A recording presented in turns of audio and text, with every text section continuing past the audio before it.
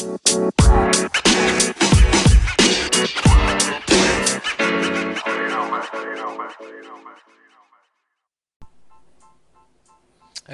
we're back to the second part of the Pump Fake podcast here on the Anchor podcasting radio app.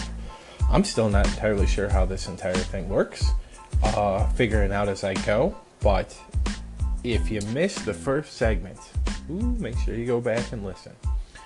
Not only was it hard to hear because Mark was walking his dog in the rain, had his coat on, was a little muffled, and a little staticky, and the movement and the traffic and just the city noise, but hard to hear because he was dropping some truth. Watch your feet.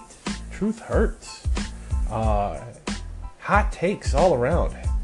First, kind of asked him about the trade suspension proposal brought up by Jared, who's acting like a North Korean dictator, just making up his own rules as he goes, stating that he has his own bylaws, trying to make threats that he can't make good on, but that's okay. It's we've grown used to Jared's shenanigans. It keeps things interesting around here.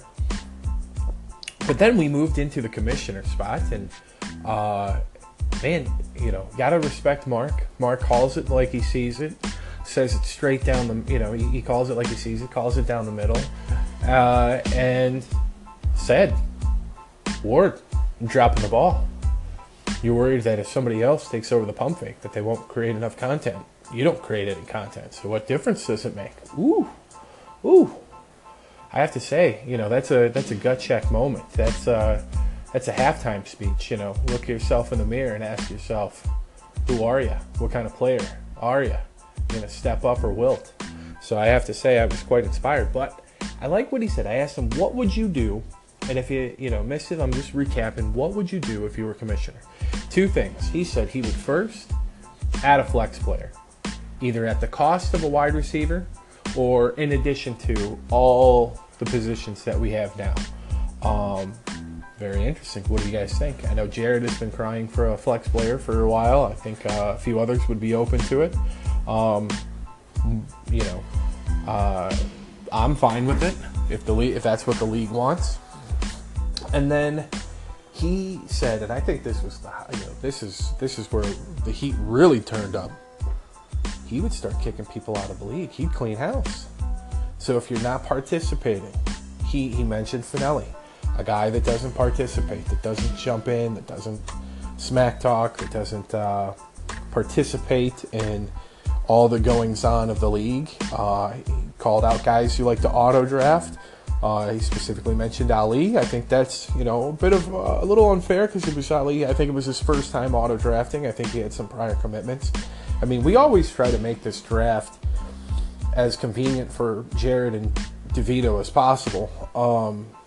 That's why we usually do it at the last minute, because DeVito's holy holiday of Labor Day weekend, and because Jared, year 2 or year 3, had a player get hurt early in the preseason, and he bitched and moaned, and I think he ended up finishing second or third. He did pretty well that year.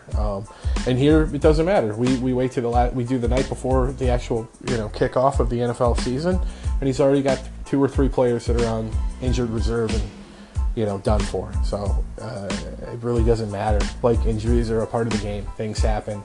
I've had guys go down when I finished last place. I had plenty of guys go down. I never complained. I never whined. I never threw a fit about where we drafted. Hey, it happens. But the auto draft thing, there are a few guys who are just out there that just auto draft. They don't really participate. I brought that up. We don't need to revisit and regurgitate what I said, but I think that's very interesting. It starts to wonder. You start to wonder what the league could look like this time next year, how the landscape could shift. Could we see 2 or 3 guys who've been a part of the league for the last several years no longer with us? Who would come in? What sort of dynamic would that be for the league? Very interesting stuff from a guy campaigning for to be the potential next commissioner of 7-Star Fantasy Football.